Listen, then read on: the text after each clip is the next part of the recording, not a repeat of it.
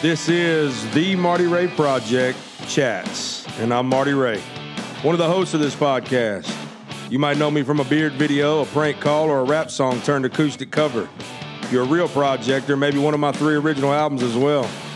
Regardless of how you know me now, my whole career actually started with a podcast years ago, before everybody had one and back when podcasts got no respect at all. Times have changed a little, and this is me coming back to my roots in a way. And this time, I'm bringing some friends along with me.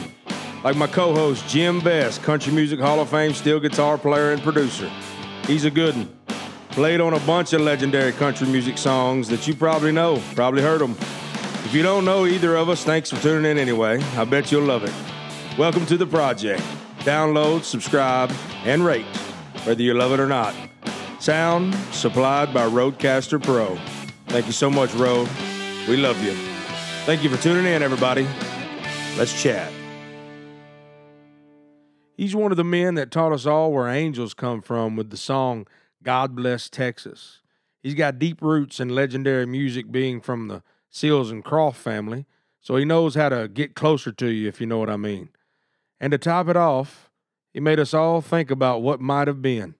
One of my favorite songs for sure. It's Brady Seals, formerly from the country band Little Texas and Hot Apple Pie. Now just a solo man with a few new things up his sleeve, I'm sure. Welcome to the show, Brady Seals. Well, man, it's so good to be a part of the show. You have 8 albums that you've released in total, right? Well, I think something like that, if you add up the Little Texas records and Hot Apple Pie and my solo records. So, yeah, I would think all of them combined, yeah, something like that. How many charted songs do you have in total? Oh, Lord, I can't even remember. I can't even remember. There's been so many, you know. I was basically just a musician whenever I joined Little Texas. You know, I was always a wannabe songwriter because of my Uncle Troy. You know, I grew up closest to Troy in my family, and the last time I checked, he had over 40-some number 1 songs, and songwriter, Hall of Famer. But I grew up wanting to be a songwriter. But, you know, I learned keyboard and guitar and all that kind of stuff, you know. And so whenever I joined the band, you know, I just tried my best to start writing songs, you know. And the next thing you know, I was, you know, the co-writer for songs like God Bless Texas and My Love and What Might Have Been and Kick a Little and Amy's Back in Austin. And so it's just been an incredible ride. But to answer your question, I don't remember exactly how many songs that I've charted, but there's been a bunch. Do you remember how many number 1s you have? I've had 3 number 1s. Okay. What were they? God Bless Texas, What Might Have Been, and My Love. Yeah. Those are definitely the 3 that I know from Little Texas, so I could see why they were number 1. Those are legendary songs in my book. We start every show with a fast 5 just to break the ice. It's a fast 5 questions, and we try to get fast 5 answers, but we'll see if that actually happens. Sometimes it does, sometimes it don't. So the first question for you is, who's your favorite old-time country singer? Merle Haggard. Merle Haggard. Jim, did you play with Merle Haggard? Well, when we went to Chillicothe, Paycheck was in prison. We couldn't get him out. So Hank Cochran and I took my group, the Nashville Cats, and we went in. And we cut enough stuff to make about 3 albums, filmed it all. And I didn't know that Hank had invited Merle. We rode up on the bus, and I was inside setting my stuff up, come back out to the bus, and there sat Merle on the bus with Hank, and then he was in all of that we did there. So it was my first time to actually work with him, you know. And, of course, you know, I did all the Paycheck's records. So yeah. And I realized then how much he really loved Paycheck. And he did. Yes, he did. Mm-hmm. Some of the stuff Paycheck was singing, and he'd be singing harmony, and then Hag would sing, and Paycheck would do harmony to him, you know. We had a wonderful time. You can see parts and pieces of it now on YouTube, little things that we'd done in prison there with him. Yeah, you're sitting right up there playing the steel with him, ain't you? Yeah, I played steel on all the Paycheck's bigger records, and really enjoyed our friendship right up till he died. Yeah, he's got some legendary songs. Brady, I should have told you beforehand that Jim Vest is a steel guitar player. He played on all Johnny Paycheck stuff and a bunch of other. You played with George Jones. Yeah, I and did a people couple like albums that. with Jones. I did all of Vern Goslin's biggest stuff, and like Charlie Rich's last album, and Lori Morgan, What Part of No Don't You Understand, and even some things like Bobby Vinton. I did a couple of albums with him, and Well, I'm very familiar with your work, Jim. I've been a scholar of old school country. I don't know if you guys know. Do you guys know Josh Logan? He's from Cartersville, Kentucky, and he played around Kentucky for years and years. But he, kind of sounds like Mel Street, But that's where I got my start. I actually left Cincinnati when I was 16 and went out on the road with Josh, and with that band we played every honky tonk that there was back then, and so I just really learned to appreciate the real country, and I sure wish that there was a whole lot more these days of it. Boy, you said a mouthful right there, partner, and it's good to hear. I naturally being such a part of it, I loved it, and I started years ago with Pee Wee King and the Golden West Cowboys in '62, Wow. and worked the Opry for the first time in '62, and been around some of the. You mentioned Mel Street, Mel. When I had the group, the Nashville Cats, we were in Printers Alley for about 8 or 9 years, and Mel Street used to come in and sit in with us. Matter of fact, I looked up one night and Paul McCartney come to see me, and I was about halfway ashamed that I had never paid much attention to their music, but we had one of the best visits, and Wow. he went up the street to hear Boots Randolph do a set, and then he come back and caught my last set again, and was just such a wonderful man, just a wonderful guy to talk to. Wow, man. Yeah, I just miss those days, because I kind of got my start like back in the late '80s. When Keith Whitley was still rocking and rolling, and it's just like, man, oh man, I just miss those days. I really do. Brady, I saw y'all at Bad Bob's in Pine Bluff back in the day. Wow, Pine Bluff, Arkansas. Let me tell you something about Pine Bluff. One of the craziest stories that we've got actually happened at Pine Bluff. We rolled into town, and cool little like old school honky tonk kind of place there. Oh yeah, lot of drinkers, and but we stayed in this hotel, man, and the hotel, they said, like 2 weeks before we got there had been somebody in one of the rooms that had been axe murdered, man. Oh. And we come in there and we were like, oh my Lord, how should we be staying at this place? Because O'Brien, our acoustic player, swears that it was his room. Oh Lord. Well, no, I gotta confess, I didn't really see y'all back at Bad Bob's. I met. I was on a panel recently with a man named Cliff Doyle. Oh gosh, yes, Cliff. And I contacted him before this interview, and I said, Cliff, what can I ask Brady about that would shock him? And he said, ask him about playing Bad Bob's in Pine Bluff. And I said, I'm going to do it. So that's where that came from. There you go. And, that's right, man. Well, and that was also the first time that we tried out our brand new wireless microphone. Tim got up there, and he's trying to take that microphone and work the stage a little bit or whatever, and the stage actually connected over to the bar area, and he stepped from the stage over to the bar and literally walked down the bar singing.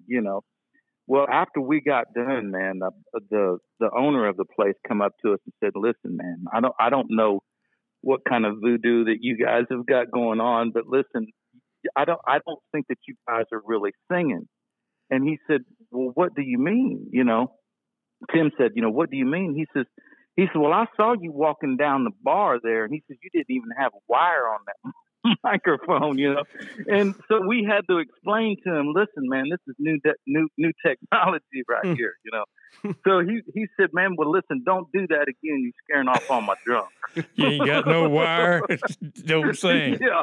Yeah, he didn't like that. You don't sing without wires in this place. This ain't this is Pinocchio land over here, buddy. That's right. Jim, you were talking about Arkansas, like where I was raised. Yeah. That's why we do it in Arkansas. You don't have a wire, don't come to Arkansas. Did you ever play behind chicken wire? Man, well, no, I've never played behind chicken wire, but I think the Maverick Club in Richmond, Kentucky was about as close as you could get. It had there were several people shot, during the weeks that I played there, and I can't count how many fights that broke out, but that place was rough and rowdy, man. It was crazy. Well, I got news for you. There were several people shot after you played there too. I can imagine, man. Yeah. That was a rough place, brother.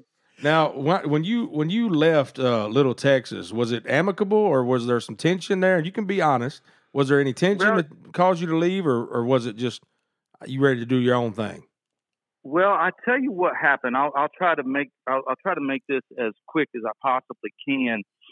I've got it all written down in a book that I'm going to be releasing pretty soon called God Bless Texas and Me Too, and it kind of tells the full story. But basically, we had been touring nonstop, and I mean like really, really heavy duty touring. The year before I left the band, we were out on the road 322 days that year. And we made a record. So it was grueling to say the least. And, I was the one in the band. I was the youngest. I hadn't met my significant other just yet. I wasn't married or in a serious relationship. So whenever we would come off the road, I would get to work, so I was literally working nonstop. And after 6 years of being in the band, and then I played 2 years with Josh Logan, so 8 years, like full tilt touring, I burn out, man. I reach critical mass, and I just literally, I had reached a point to where I was just burnt out. We were living the lifestyle of rock and rollers and stuff, and it was really hard on me and my body and my mind, and I needed time off. And we were getting ready to do a tour with Tim McGraw. We were doing a co-headlining tour where we would headline one day and then he would headline the next, and we were promised that we were going to get 2 months off. But before we started this big tour, and I was so relieved. But then at the last minute, they said, nope, we're going to do a fair tour before that. And I was like, oh my gosh, no, I freaked out. And I told them, I said, guys, I got to have some time off. And they didn't want to give me time off. And they stayed mad at me for about a couple of weeks or so. And then it was backstage at the Opry. I remember standing there. We were doing a meet and greet, and the walls started closing in, man. And I thought maybe I had the flu or something because I felt real dizzy and nauseated and stuff. And I went home early that night, and that started a two month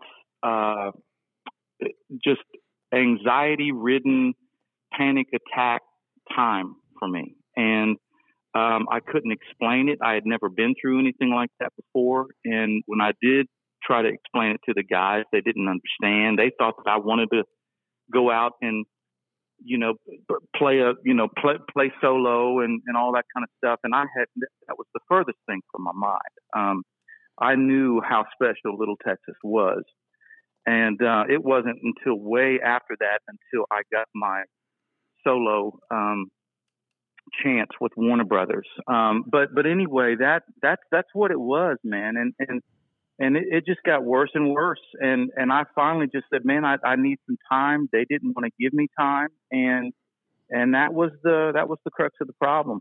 Now, are y'all still friends today? Absolutely. Yes. We've all, come back to one another and said, hey, if I'd have been able to do it differently, I would have. We've all said that to one another. So it's been good. I mean, 4 of the guys are still out there doing their thing. We've talked about doing a reunion kind of thing, but it seems like every time that I'm ready to go, Tim can't do it because he's got a project happening, or vice versa. Or then both of us will be ready, and then Little Texas is like, well, listen, man, we just signed up for a tour that's going to take, So it's just been a timing thing for us, and not being able to make it happen so far. I see. I didn't finish the Fast Five. I only asked one question. So let me run through these real quick, Jim. Okay. Who'd play you in a movie about you? Oh my gosh. Lord help. Don't be modest. Well, gosh. We just had Buddy Hyde in here, and he said you was pretty. So just be sure to make it somebody pretty. Buddy, man, that's a good dude right there, man. We love him. He's my neighbor. I don't know, like maybe, gosh, I really don't know who's. How about The Rock? We'll just say The Rock. Yeah, The Rock. Yeah, that'd be good. Our physical stature is pretty similar. Y'all are very close. No, I would think like maybe that guy who played Deadpool. Because he's kind of Ryan funny Reynolds. dude. Okay. Ryan Reynolds. I think that would be close. I like it. Okay. Your favorite hobby? Hiking. Favorite snack food? Chips and salsa. Chips and salsa. Okay. What kind of chips? Just anything that's like restaurant style chips. Nice. Just tortilla chips. Yeah. Yeah, something that'll hold the sauce. Something that'll hold it. You got it. That's right. You did it way down in there. Hey, pineapple on pizza or no? No. You don't like, Jim, you like pineapple on pizza? I do. I love it, man. Yeah. I love pineapple on ham pizza. Yeah. Okay, we made it through those Fast Five. That was probably the longest Fast Five that we've done, just because I literally forgot all about them after we started talking about Big Bob's. Right, yeah. But anyway, so what is happening in your world right now? I know you just mentioned you had a book. So how is that complete already, or is that still in the works and there's a release date, or is there not? There is not a release date. My portion is done. It's turned over to the editor now, and we're making just final little tweaks here and there. I would think probably by this summer, and it basically starts right at the height of Little Texas's career in 1991, and it goes through all kinds of stuff that I had mentioned before, with leaving Little Texas and then forming Hot Apple Pie, my solo records that I made with Rodney Crowell, and then it goes through some personal stuff that I've dealt with. I about 2 years ago I went through a divorce that was really, really, really hard for me. It wasn't something that I wanted, and then it happened anyway, and it was just really hard for me, and talked about the recovery of that, and I'm a Christian, and I wanted to kind of paint the light of God being with me through the good, bad, and the ugly in my life, and Him blessing me the way that He has, and so it's kind of a inspirational / memoir kind of book. So, is there going to be a book tour, a book trailer? What's the marketing plan for this? Yeah, probably so. Yeah, I'm working with an agent right now, and I'm getting ready to get out on the road and do what's called the Roots Run Deep tour, where I go out and play all of course, all of my hits and a lot of my family hits, like, a couple songs by Troy, like Seven Spanish Angels and Who's Gonna Fill Their Shoes. And then I play a couple of Dan Seals songs, like Really Love to See You Tonight and Nights Are Forever. And then a couple of Seals and Crofts tunes like Summer Breeze and Diamond Girl and Get Closer. So it'll be fun, and I think that'll be a really good transition into the God Bless Texas and Me Too tour. I'll probably get into some bookstores and try to do some acoustic performances and sign some books and do that sort of thing. So when you say Troy, you mean his last name's Seals, right? Troy Seals? Yes. Mm-hmm. Troy Seals. Was he not involved with Seals and Croft? No, that's Jimmy Seals. And then Jimmy's brother is Dan. Okay. You know Seals and Croft? Is Joe a member of the family too? Joe Seals? Yeah. I don't know. Possibly. I remember back when I was working the alley that he and another guy worked 2 clubs up, and it was sort of they did sort of comedy stuff. And it was. You know what? I think that I do remember that's the case. Yes. Lived in Hendersonville. That's where I live. I think you're right. And I don't know if you remember Jim, but Chuck Seals, who wrote Crazy Arms. Mm-hmm. He's also a distant cousin as well, and so yeah. There's a bunch of us. So you had a little studio out here too, didn't somebody? Seals? Yeah, was that Dan? Well, I think that was Dan. Yeah, I think it was too, partner. Yeah. So are you saying that? Did you say that Troy wrote "Who's Gonna Fill Their Shoes" and "Seven Spanish Angels"? He did, man. He wrote songs like that's incredible. Drinking and Dreaming, When We Make Love by Alabama, Rock and Roll Heart for Clapton, 10 Feet Away for Whitley. I mean, the list goes on and on, man. It's just crazy how many great songs he's written. My whole life until now, I thought that Willie Nelson wrote Seven Spanish Angels.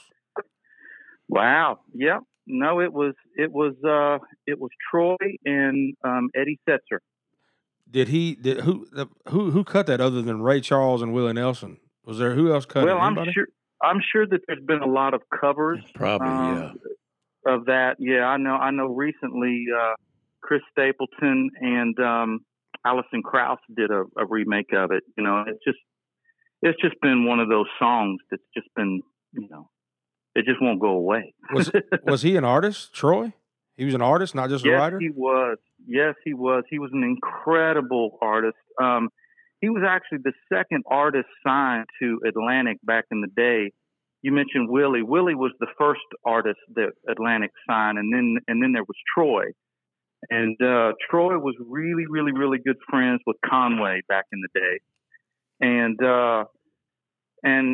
Conway knew what kind of writer Troy was, and basically heard the song "There's a Honky Tonk Angel That'll Take Me Back In" on Troy's record, and begged Troy, man, please let me have that song. If you let me have that song as my first song, I'll let you, keep on writing for me, and so on and so forth, and promise to cut a bunch of your songs. And sure enough, that's what he did. And he handed over the song to Conway, and of course, it was Conway's first number one, and it just really kicked off Troy's career of not having to tour as an artist and stay in town and write for other people. That's kind of what you did, Jim. I used to do a lot of demo sessions for Dadgum. I'm Billy Sherrill. Well, not just Billy Sherrill. I wrote for Billy Sherrill, and that was wonderful. I'd write something one week, the next week somebody cut it, Johnny Paycheck or Tammy Wynette or whatever. But I was trying to think of the guy that actually run his publishing company for Conway. I remember we cut 9 demos one day, and out of that 9, Conway made number 1 records out of 5 of them. I think he has the most number 1s out of any country artist of all time. Maybe. I don't doubt that. He was a good friend and lived, just a little ways from me here in Hendersonville. And his son is a good friend. And that's where Troy lives too, Jim. He lives right there on the lake. I mean, I was, for me, I was the closest to Troy growing up. And then after I got a little bit older, I realized, about Dan and Jimmy and their connection to me. So it's just been amazing, to be a part of such a wonderful legacy. I'm just so proud. Let me ask you about something. There's the second biggest Hall of Fame to the one here in Nashville is over in Sevierville, Tennessee. It's called NACMA, and all the Grand Ole Opry's in it. My old writing partner was Hank Cochran, and we wrote together off and on for 40 years. He died in my old house. I sold him my big old house that I had so I could build me a log house, and Hank never spent over 3 or 4 years in the house, but he spent 31 years in that house. And I asked him, I said, what are you doing still in this house? He said, well, I still feel you in it, And we were awful close. But this Hall of Fame over there is a nice Hall of Fame. And I'm talking to Vince about it. But are you in 4 or 5 Hall of Fames now? You know what? I don't know if I'm in any Hall of Fame just yet. But boy, I'd love to be. I hope that somebody sees my worth somewhere down the line. I mean, shoot, I'd be extremely flattered to be in a Hall of Fame. Well, I'm sort of on a board over there, and I have personally brought in Ronnie McDowell. I brought in Michael Twitty, and then we did his dad posthumously, and Conway. I brought in Lori Morgan. And let's see. And I'm thinking that you need to be in that Hall of Fame. Wow. Well, wow. I would love that. Well, I just thought about it, and hearing the things that you've been involved with. I know the band. I never did really know that you was a part of it because I never went to see. I've never been to a concert in my life, although I played, how many thousands have I played, but I never have liked a crowd, except in front of me. So I never went to many, but the songs you're talking about, you either sing them or a part of them or whatever. Absolutely. Yep. Well, he actually had a hand in writing them too, right? That's what I'm saying. Am I right, Brady? Well, see, my biggest songs were the Little Texas songs, right? For sure, and then of course with the Hot Apple Pie band, I did a lot of that as well. But yeah, I mean, I won ASCAP's Triple Play Award, which was 3 number 1 songs in a row back in '94, I think '94 or '95, and then the other ones were probably top 5, so. Like Kick a Little and Amy's Back in Austin and all those. So, yeah, man, I would love that. That would be extremely cool for me. Well, I think that you're very worthy, and it'll be my pleasure to. I'll give the lady that runs the whole thing a call this afternoon, and then I'll try to give you a call tomorrow and let you know what's going down. But I'll get you there, buddy, and I'll try to get you there this year. I love it. That's wonderful. I can't wait. It'll be great. Well, it'll be fun for you, and I may be one of the one to present you when you go in. Would love it. Would be honored. I am changing the name of this show to the Hall of Fame induction ceremony. Wow! I just goodness gracious. This is awesome. Wow. I had no clue that he was going to do that. I don't even think he knew who you were. Until we talked. So yeah. Wow. I'm going to go out tonight and celebrate. That's good. That's really cool. I bet you wish you would have came to the studio this time. I know, right? Could have been in person. Anyway, Brady, we thank you for coming. We end every episode with an unbelievable fact. You ready for it? Mm-hmm. Okay. In 2014, a missing woman on a vacation in Iceland was found when it was discovered that she was in the search party looking for herself. You're kidding me. No, sir. You're kidding me. That's 100% true. Can you believe that, Jim? Wow. Gee whiz. I guess she thought it was a different Karen. I don't know. They were looking for was her last name Seals? What was your ex-wife's name? No, I'm just joking. Exactly. Yeah, there you go. Anyway, that's awesome. We appreciate the heck out of you tuning in, and welcome to the Hall of Fame. Wow, that's a crazy moment there. I'm glad that happened for you. So amazing. Guys, thank you so much. Have a wonderful day, because I know I'm going to. God bless you, and God bless Texas. Absolutely. All right, thank you, guys. Bye-bye now. See ya. Thank y'all so much for listening to the Marty Ray Project Chats. And a big thank you to Rode for supplying the sound with Rodecaster Pro. Whether you like what you heard or hated what you heard, subscribe and rate us anyway. Let us have it. Brady Seals, thanks so much for being on the show. What a great show. Short one. Very digestible. Welcome to the Hall of Fame, Brady Seals. I'm going to hold Jim to that.